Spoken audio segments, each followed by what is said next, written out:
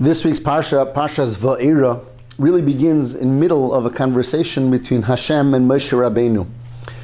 In the end of last week's Parsha, we learned how Hashem sent Moshe and he told him to go to Parei in order to begin the process of the redemption of Yetzias Mitzrayim, the exodus from Mitzrayim.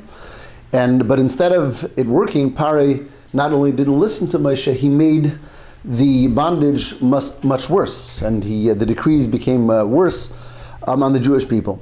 So in the ending of the Parsha, Moshe Rabbeinu turns to Hashem with a complaint, with a cry, and he says, Lama hari esa, lama zeh shlachtoni. Why did you do bad to this nation? Why did you send me? In other words, this doesn't make any sense. I've been sent to save them. Instead, things became worse for them. So this week's Parsha begins with Hashem's response, and Hashem says, Va'era la'aves, I appeared to the Aves, Avram and Yitzchak and Yaakov, etc. And there's a number of different commentaries and explanations to what exactly the answer of Hashem was. But one idea that Rashi brings, is that Hashem was saying that the Aves, when I did things that they didn't understand, they didn't question me. And here you, Moshe Rabbeinu, are questioning me. As Rashi points out, he says, Avram Avinu, I promised him the land. But then, when it comes to burying his wife Sarah, he has to pay money in order to get for her a place for burial. And the same with Yitzchak with the wells that he was digging, and they were constantly blocked up and stuffed up by the Plishtim.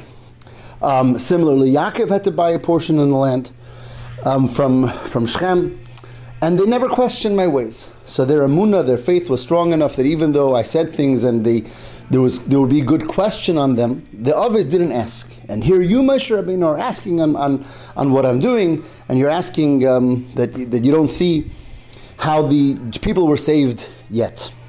And that's one explanation that Rashi gives. So it would seem that according to that explanation at least, that this is a critique against Moshe Rabbeinu. Hashem is critiquing Moshe Rabbeinu and saying that he doesn't have the level of emunah, of faith, that the Avos that preceded him had, which is of course difficult to understand. Moshe Rabbeinu, the greatest tzaddik of all time, the greatest navi of all time, and here the Torah is giving us this whole piece just to critique him and to say that his emunah wasn't so complete, difficult to relate to, difficult to accept. And the Rebbe gives a very beautiful explanation, and he says, quite to the contrary, Moshe Rabbeinu is really doing exactly what his job is. And perhaps to understand this best, let's think about the Avos. The Avos are called our parents, our fathers, and Moshe Rabbeinu is called Rabbeinu, is our teacher. And what's the difference between a parent and a teacher? So really, a parent, everything that a child has, all the talents that a child has, the ability of thinking and how to think, really is the child inherits from his parents. So we receive the basics of who we're going to be as a birthright, as an inheritance from our parents. And yet, our teacher is the one who makes it ours, the one who helps us develop those talents that we receive from our parents. So from our parent, we may have received a talent in learning or a talent in art or a talent in whatever area, but that's sort of just something I received. It's not really mine until I actually challenge it, develop it, use it. Then it becomes mine. And the very same is with the Avos and Moshe Rabbeinu when it comes to what they gave us, which is our basic emunah, our basic connection to Hashem. Of course, the Avos, Avram, Yitzchak, Yaakov are the first Jews, the first ones who had that special neshama that we have, and we inherited it from them. We got them, we received it, and the Yid is called a maimin. We're called believers, children of believers, because we inherited that belief from Avram, Yitzchak, and Yaakov. But until Moshe Rabbeinu, that belief wasn't really ours. It was just an inheritance. Moshe Rabbeinu is our teacher. And Moshe Rabbeinu, I believe we mentioned last week as well, is called Raya Mehemna, which is the faithful shepherd, but more importantly, the shepherd of our faith, the one who brings our faith and shepherds it, brings it into a much more revealed and tangible way within ourselves. When does our emunah become more real? When we learn it, when we try to understand it, when we question it, when we try to understand it deeper. Of course, we'll never fully understand our faith. That's why it's called faith. There's always going to be ideas and points that are above our understanding. Yet, through learning and through asking and through answering and through understanding it deeper and yet a deeper level, the faith becomes more and more ours, more and more tangible. And therefore, the fact that Moshe Rabbeinu was asking questions in our faith wasn't a critique. That was what he was supposed to do. And that's what Hashem is telling us here. He's saying the Avos had that beautiful belief, perfect belief. They didn't ask any questions, and they inherited that to us, to each and every one of us, that we're inheritors of that belief. And ultimately, sometimes we have to fall back on that when we don't have an answer.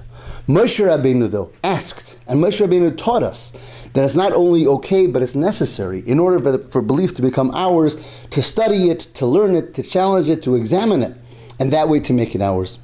In a beautiful Hashgacha Pratis, this parsha is always also the parsha of the day of Chav Daled Tevis, the Yortzeit, the passing of the Alter Rebbe, the one who founded Chassidus Chabad. And we know this really was the unique emphasis of the Alter Rebbe with his founding Chassidus Chabad.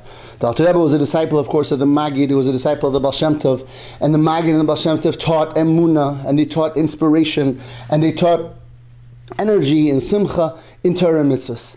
The Alter Rebbe, in founding Chassidus Chabad, emphasized the importance of course, how important all of that is, but to learn it, to understand it, to challenge it, to question it, to really put our minds to it. Of course, the word Chabad stands for Chachma, Bina, Das, wisdom, understanding, and knowledge, to learn and understand whatever we have our emunah in.